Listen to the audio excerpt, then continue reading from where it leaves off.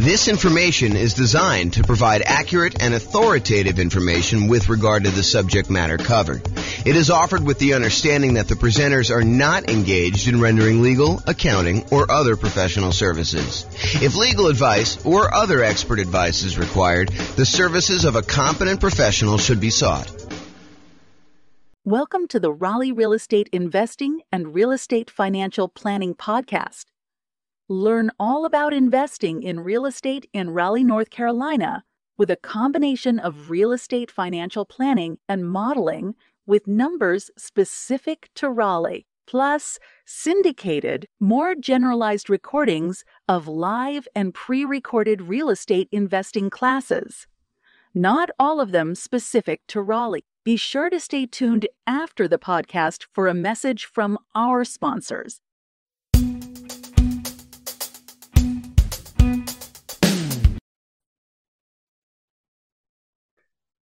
Welcome, everyone, to the Investor's Source, your source of all wealth and wisdom. I am here today. I'm Dave Goldberg, president of Investor's Source. I am honored to have with us today a friend and someone I've known for basically back to the beginning of our company about 11 years ago, James Orr. James is one of the top real estate people in all of Northern Colorado. He's been a broker for York Castle Real Estate for many, many years, focusing now on real estate education and real estate financial advising, which is a cool thing I haven't heard of much. So welcome, James, and I want to give you a little opportunity to introduce yourself. Tell us a little bit more about your background and what you've been doing these days. Thanks, Dave. I appreciate it. I'm James Orr. I took sabbatical probably about a year and a half ago now. Did sort of like a test retirement from real estate brokerage, and it turned into more of a full-time retirement sort of thing. But in my spare time, I'm working on our software that does financial modeling of real estate investments for like mom and pop landlords, primarily. Like, how long will it take you to acquire the number of rentals you want, and how risky is the strategy you're considering versus another strategy? And so in my spare time, in my quasi-retirement, that's more of what I've been doing lately. So yeah, thanks for having me on. Oh, great to have you on. And I listened to one of your most recent seminars, podcasts, and just a wealth of information about different ways to invest in real estate, especially with changing market conditions. And I've always been impressed by your mastery of some of the creative ways to purchase real estate, and your real strength and analysis of deals and of portfolios. Really good stuff to have when you're an investor, to really know what you're doing and know all the numbers. So James, again, welcome. I think what's on the mind of most investors these days is the tumultuous market conditions that we're experiencing now and the changes, particularly in interest rates. We got inflation, we got a stock market that is plunging, if you will, just never know what it's going to do. And investors are really not used to that for the past 14 years or so. We've had kind of tailwinds behind us. Conditions have been great. That's made our lending much easier, but now things have changed. So just want to see from your perspective as just someone in the know about how some of these things affect market conditions. What do you think is this going to mean for the real estate market? What's it meaning right now?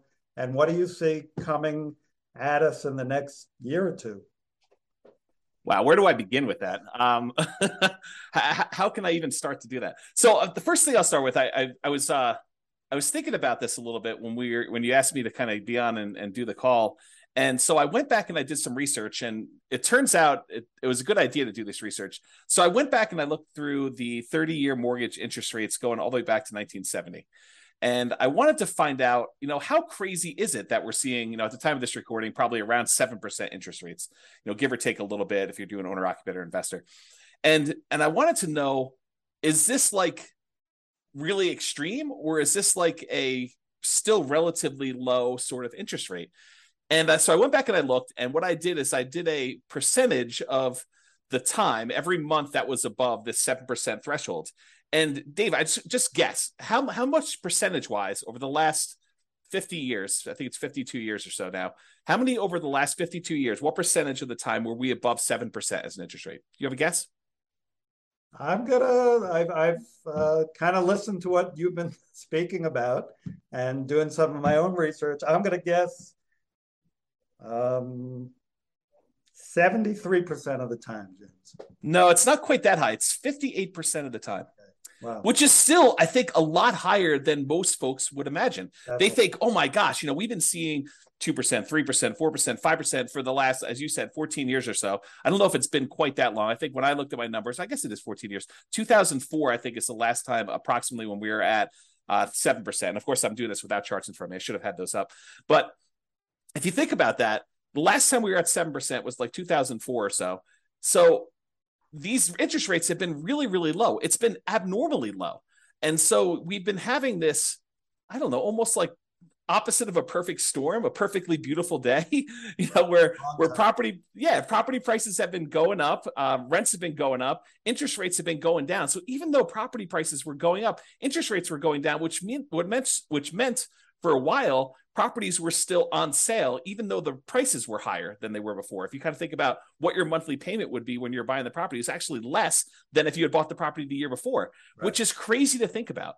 Right. And that's not normal, right? So I think now we're getting back to a more normal type of market, which I know people don't want to hear because they're like, oh, but when I was doing all my planning, I was thinking, oh, I'm going to buy a property this year and I'll save up enough so I'll be able to buy a property a year or 2 or 3 from now, and I'll be able to get this same 3 or 4% interest rate. And so when I do my out in the hot tub math of will I be able to retire by buying these rental properties here, I've been using 4% or 5% or wherever the number has been, and that turns out to not have been a good assumption.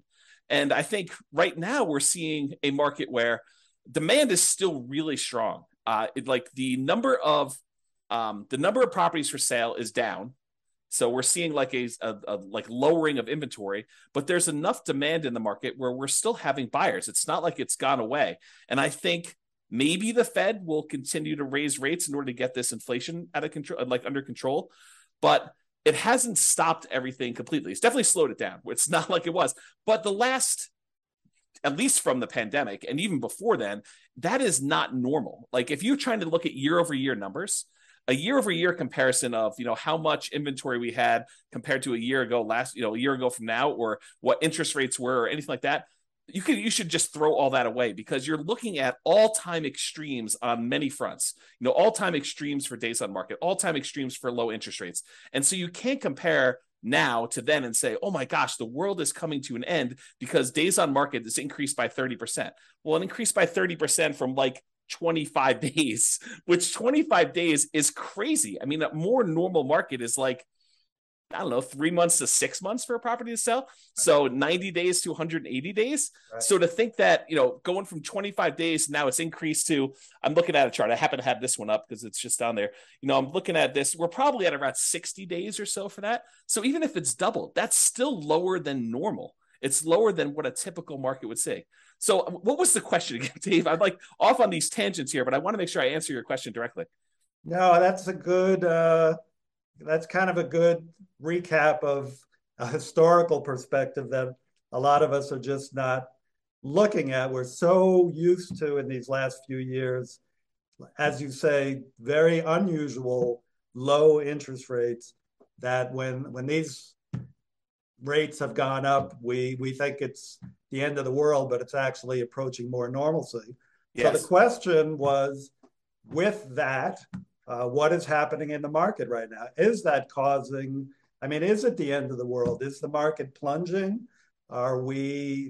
Is real estate, we'll get into this later, but should we all be abandoning our portfolios now and saying this is not going to work anymore? What are you seeing in the market? I don't think it's the end of the world. What I'm seeing in the market is inventory is down.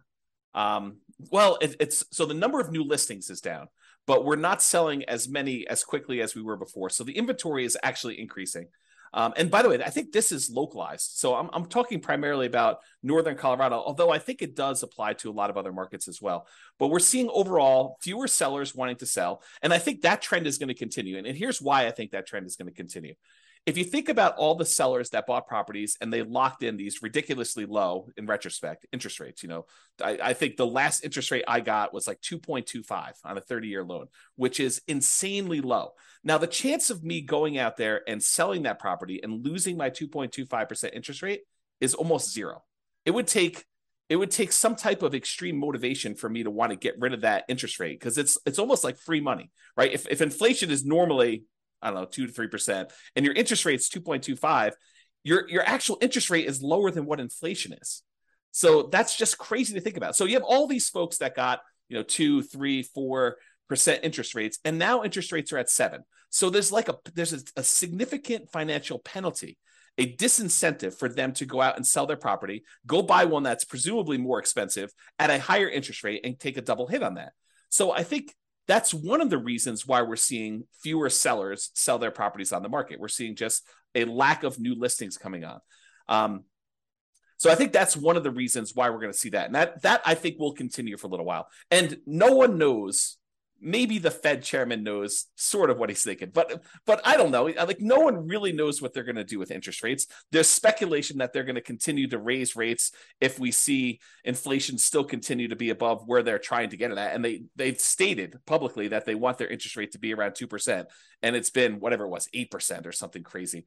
So they need to go down quite a bit. And so one of the levers they kind of pull on in order to adjust inflation is they raise interest rates to try to slow down the economy. And that may hurt. I mean, that may really punish a lot of folks in the economy. We're seeing prices of things go out of control, which is what the inflation is measuring and how they're trying to get it under control. But they're really trying to push those rates up in order to get inflation under control and get the economy there. But that may slow down things quite a bit. So all the buyers that were struggling, affordability is at like all-time lows. We're seeing prices go up really, really high over the last few years. And now with a combination of those and the really high interest rates, affordability, which is a measure of both those things, it's basically how affordable is a property based on the current price and the current interest rates that they can get on those. So affordability is like way, way down. And so you have a lot of folks that are priced out of buying houses, and they're really struggling to do that. So you take a big pool of the market that you used to have there, and you kind of pull that aside.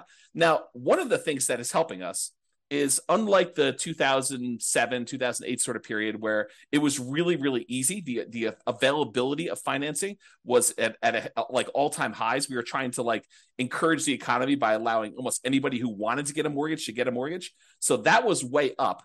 It has not gone up. So this is very different than 2007, 2008. The availability of mortgages is really, really low right now, a very safe place to be for making loans. But I don't know, you've got these kind of factors of sellers not wanting to sell, so fewer properties available for sale, but you still have some demand for people who want to go buy properties, except they're kind of forced to do it at these high prices and these really high interest rates, which hurts a little bit to be able to do that. I don't think you're going to see a lot of motivated sellers, at least in the short term. And one of the reasons why I think that is, you've got all these folks that they bought 1 year, 2 year, 3 years ago, and property prices have gone up 5, 10, 15, 20% in that really short amount of time. So even if they're motivated, they could go out and sell their property with a real estate agent and be out of it without having to be upside down or any type of really crazy motivation. So I don't think we're going to see a lot of motivated sellers in the short term, at least. That may change. I mean, who knows? Do I think prices are going to go down? Maybe. I mean, is it unreasonable that if you've had a roller coaster going up like really, really fast and gaining 5, 10, 15, 20, 25% in value over the last few years, that it kind of overshoots a little bit and it kind of has to come back down a little bit? Yeah. Do I think they're going to go down really, really low? No. And I think part of the reason why is inflation.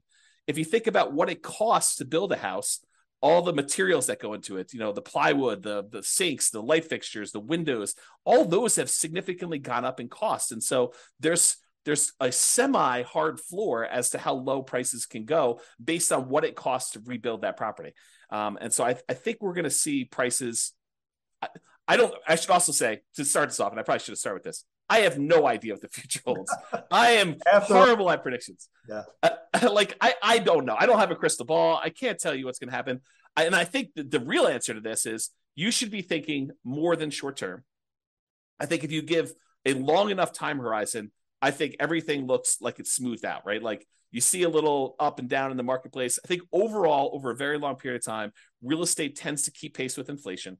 And so if you think about that, slow and steady over a very long period of time, real estate tends to go up in value. And so if you think about it in terms of a much longer perspective, I think that's reasonable expectation. Now, do you ask me what's going to happen in a year or two? I don't know, Dave. I really don't. I can't predict what's going to happen. If the Fed keeps seeing inflation being really high, I think they're going to keep raising rates. And if you're wondering how high it can go, it's been the 18. That was in the 80s, 40 years ago. Right. Doesn't seem unrealistic. Right. If they really need to get things under control for it to keep going up until we scream, okay, uncle, we're gonna stop inflating prices and have it be a little bit more normal. So yeah, very good. Yep, great points there.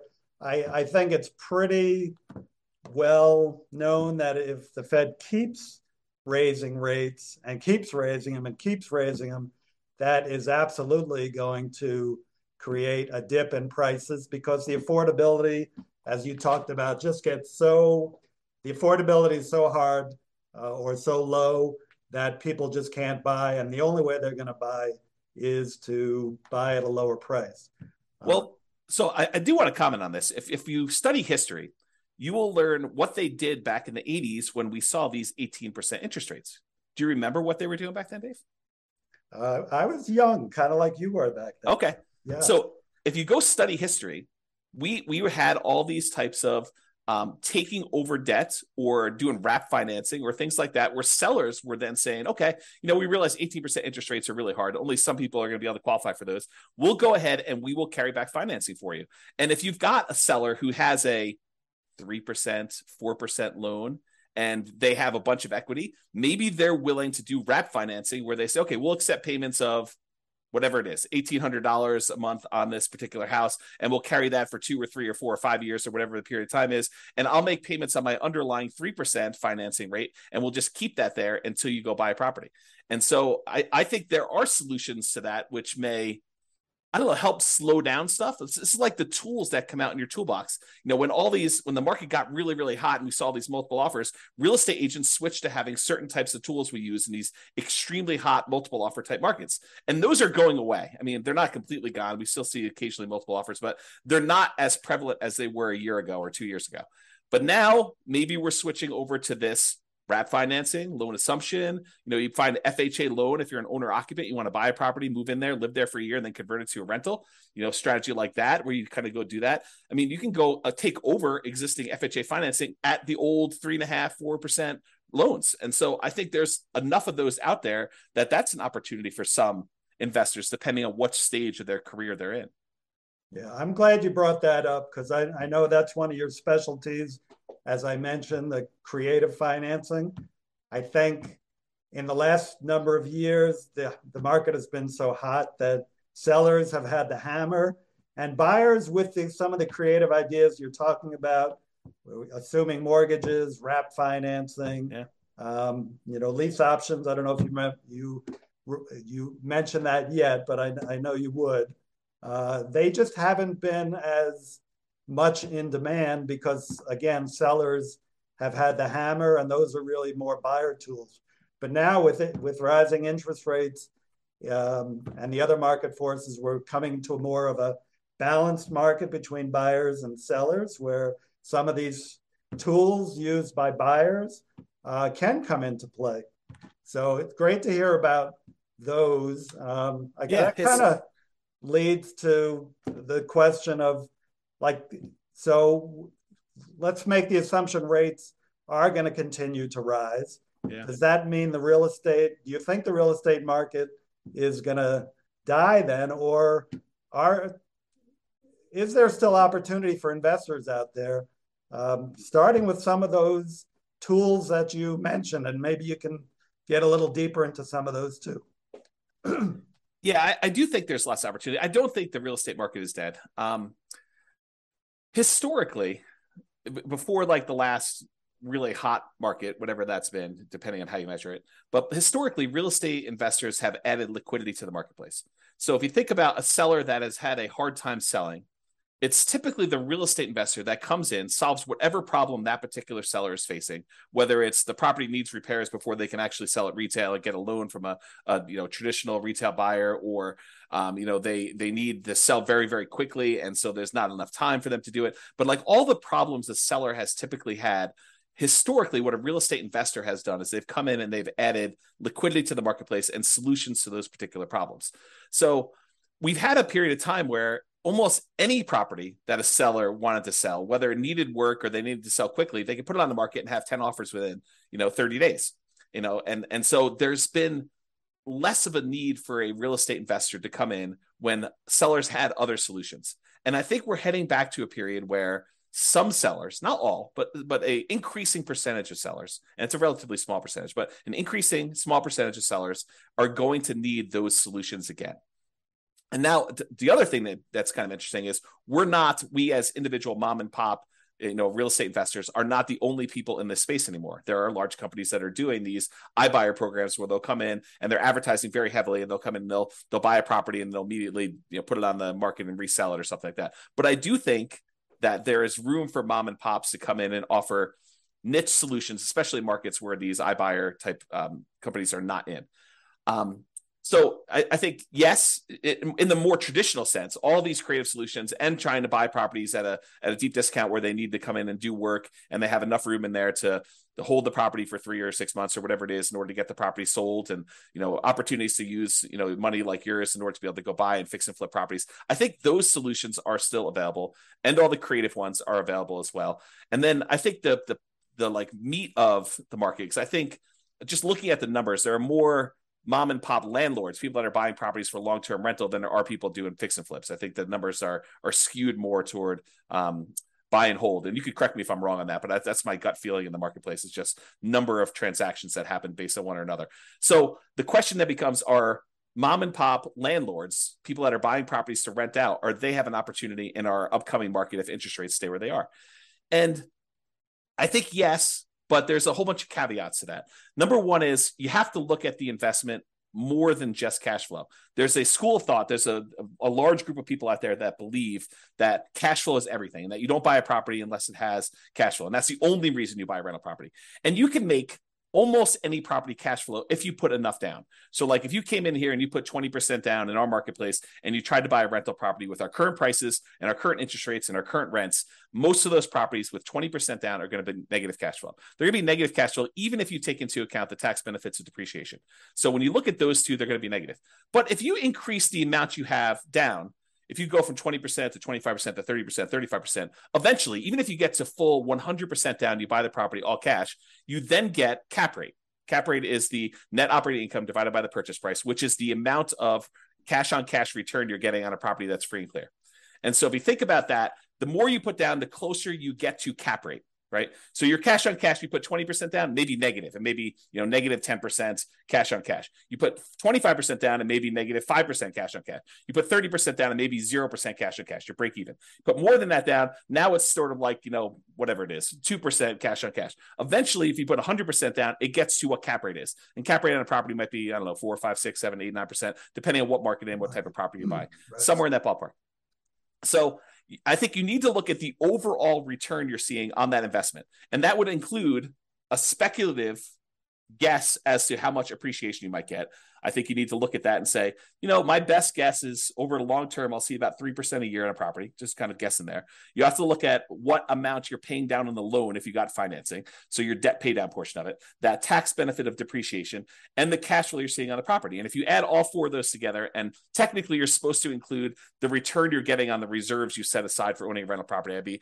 I should punish myself, slap myself for not saying that. But really it's those five. It's the 4 from real estate and then the reserve money you got there. But if you add up all those and to say, okay, I'm getting, let's say it's 0% cash on cash, maybe 3% from my depreciation amount, maybe 3% times 5 because it's leverage on the appreciation, so that's 15, and then maybe your debt pay down. If you put 20% down on a property, the return you get on that 20% down payments over the course of the life of the loan is about 5.51% per year. If you put 5% down, you do like a Nomad property, it's 10.51%, but that's a different discussion. But if you look at all those together, you're probably looking at, around 20% overall return, even though your cash flow might be negative. Well, if you think about that, Dave, how bad is a 20% return on investment? James, that's still a good return in anybody's book. Yeah. And so I think that's the thing you need to look at. You say, okay, look, cash flow is ugly. And I definitely need to set aside the money for that negative cash flow. If I'm going to buy a property and it's going to be negative, you have to say, okay, I need this amount for down payment. And let me go ahead and set aside a year or 2 or 3 of negative cash flow up front just to be prudent about this and kind of hold that. But then I think over time, rents tend to kind of creep up with inflation a little bit. And so eventually your negative cash flow will go down.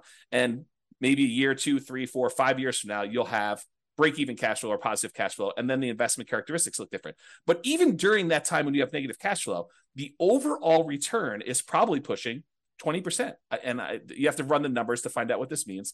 But then you got to decide, okay, I've got this 20% down, 20% return type of investment I can make if I buy these rental properties. What else is out there that I can invest in? Well, I could do stocks, I could do crypto, I could invest in your fund. I could do all these different things in order to get a return on my money.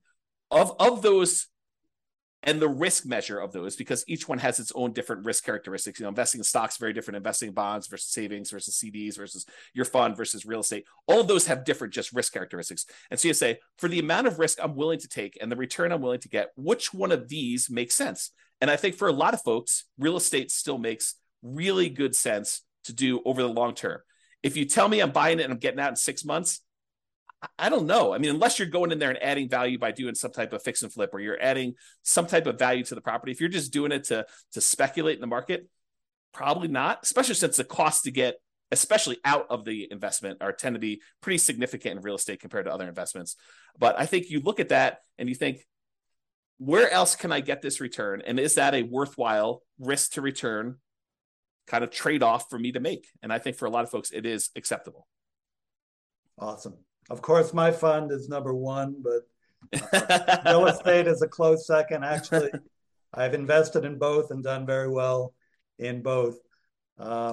Just want, I think just to kind of summarize what you said, and you gave us some great information there. It's just, it might be a tough time now to buying is a little bit, you're going to pay a little bit more. Your cash flow may not be even positive in properties you're going to pick up. But historically, and as you said, historically, we're really not that much higher now with rates than we have been in the past. The greatest builder of wealth has always been real estate and should continue to be. You still got to buy very intelligently and hold for the long term, but real estate can still be a great investment over time. Dave, I want to add one more thing to this discussion if we can. So I did a podcast episode. It's probably like 2 weeks ago now. And one of the questions that came up was, with interest rates at 7% and having this negative cash flow with a reasonable 20% or so down payment, is it better for me to go ahead and save up money to buy properties free and clear, where I get rid of the kind of like the interest rate component of this, where I have negative cash flow, or it's ugly to have this negative cash flow on a property? And so I went and I did some analysis, and for just this one kind of sample case, it's a reasonable person saving 15% of their income. I figured out how long it would take them if they saved up 20% down. I did 15%, 20%, and 25% down. But for the 20% down number, I had them save up 20% down, buy a rental property, save up another 20% down, buy another rental property. And I figured out how long it would take them to be financially independent. Then I had the same exact person saving the same exact amount of money, buying the same exact property, but instead of putting 20% down, they saved up until they had to buy the property free and clear, where they didn't have any mortgage on it at all. And so the question I have for you is, how much longer did it take the person who is saving up to buy properties free and clear to be financially independent as the person who is putting 20% down and buying leverage rentals? What do you think the difference in time it took was? I'm going to guess 1 year, James. Oh, so you must have seen my presentation. I did. See? It's so surprising to people when I tell them. I was blown away by that. Right. It's so I'll say it out loud so that everyone can be very clear of what we just said.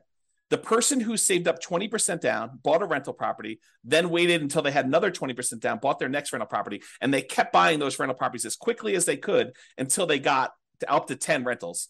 And then how long did it take them to get to the point where they had enough money coming in to be financially independent versus the person who saved up and bought the property free and clear with no loan at all. And it took them like 20 something years to buy their first property to be free and clear. And then the next one was much, much faster because they had a lot of extra savings from that one rental property. But it only took them 1 year more to be financially independent than somebody who is buying the rental properties and buying them with 20% down. And I think that blows people's minds.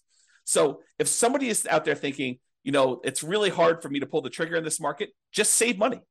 Invest in something else, invest in your fund or invest in stocks or whatever makes sense for you in the meantime, while you're waiting to save up your money. And then when you're ready to buy a rental, whether that's buying a property that's free and clear or buying a property with 50% down where now it does cash flow, or 30% down, or whatever the numbers make sense. But don't stress out. It's not that much longer for you to be financially independent if you take your time and you save up and you buy these properties free and clear. And the risk dynamics of a free and clear portfolio, very different than the risk dynamics of someone putting 5% down or 20% down or 25% down and buying rental properties. So a lot of good points there for people think highly leveraging is the way to go. And I'm not going to poo-poo that because I did that, but I've also done the strategy of buying and paying down properties and having them free and clear. And that for me and other investors I know has worked really well, getting properties paid off.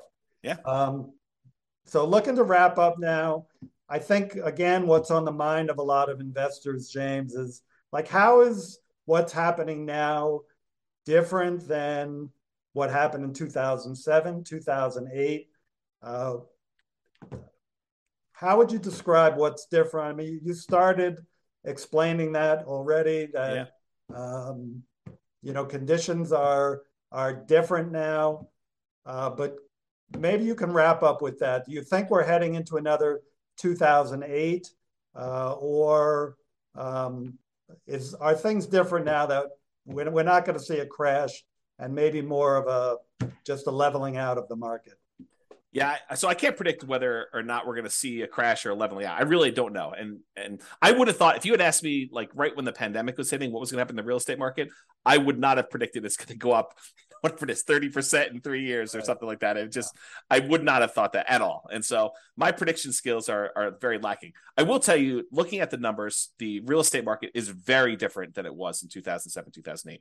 So the number one thing I can think of off the top of my head is the availability of credit to people with questionable credit scores is very different. Like we were giving loans to almost anybody who wanted a loan at that point. And we were giving a lot of them, nothing down or, 3%, 5% down loans to people that probably shouldn't have been getting loans at all. And then on the back end of this, we were basically packaging those up, calling them A+ type of loan products and selling them, securitizing them on the market, which was another issue altogether because then we had all those fail and it kind of compounded. Derivatives and things like that. Yeah. And so I think that's very different than we saw before. I also I don't remember seeing us have this massive of a run up leading into 2007, 2008. And we have here. So a lot of the folks that bought a property, even 2 or 3 years ago, they've got a huge cushion of equity. In fact, if you look at how much equity we have now in our properties as a whole, like this, the whole country, I think we're at all-time highs. I think the amount of equity we have sitting in our properties right now is at all-time highs, which was not how we were in 2007, 2008.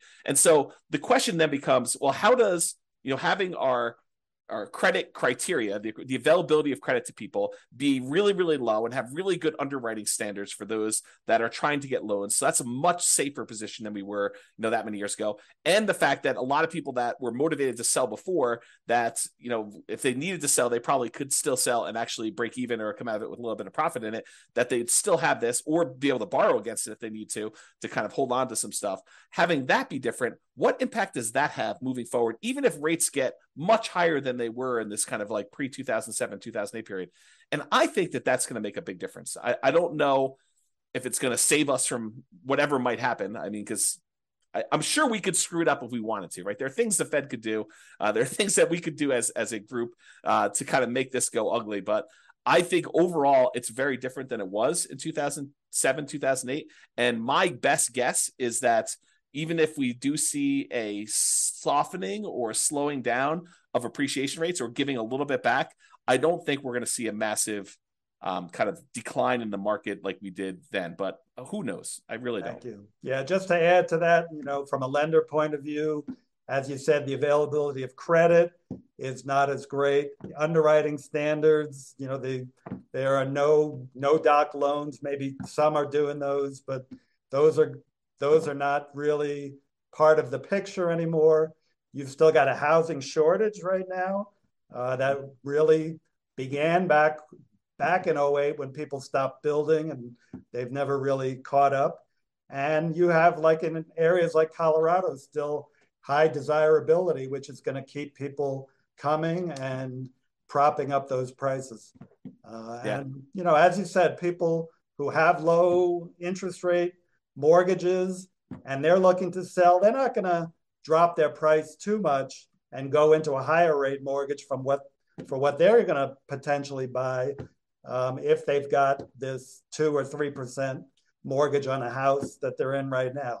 They'll probably drop a little bit, but be reluctant just to dump something and then get into a much higher interest rate mortgage. So great points, James. Hey, thank you so much for enlightening us.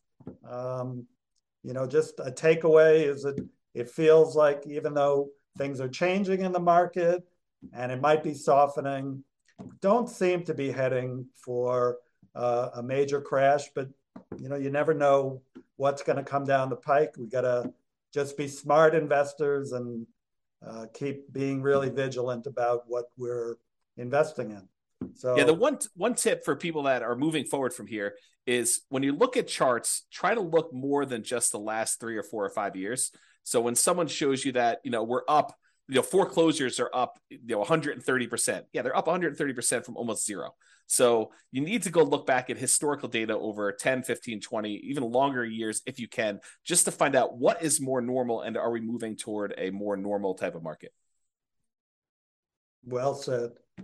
Thank you very much, James. And we'll be in close touch. And thank you all. Thank you.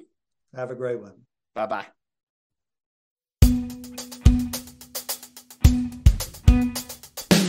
With home prices up, mortgage interest rates up, and rents up, but not quite enough to counteract the higher prices and interest rates. Cash flow on rental properties in Raleigh is harder than ever. Book a call with the Real Estate Financial Planner to apply our proprietary 88 strategies to improve cash flow on your rentals. See the show notes for a link to schedule your call and improve your cash flow today. If you're a real estate agent, lender, or professional in Raleigh that wants to help our real estate investor listeners, consider reaching out to learn about collaboration opportunities with this podcast. We'd love to add more value to our listeners by having you assist our investors buy, sell, and finance their real estate investments. See the show notes to schedule a call to discuss collaboration opportunities.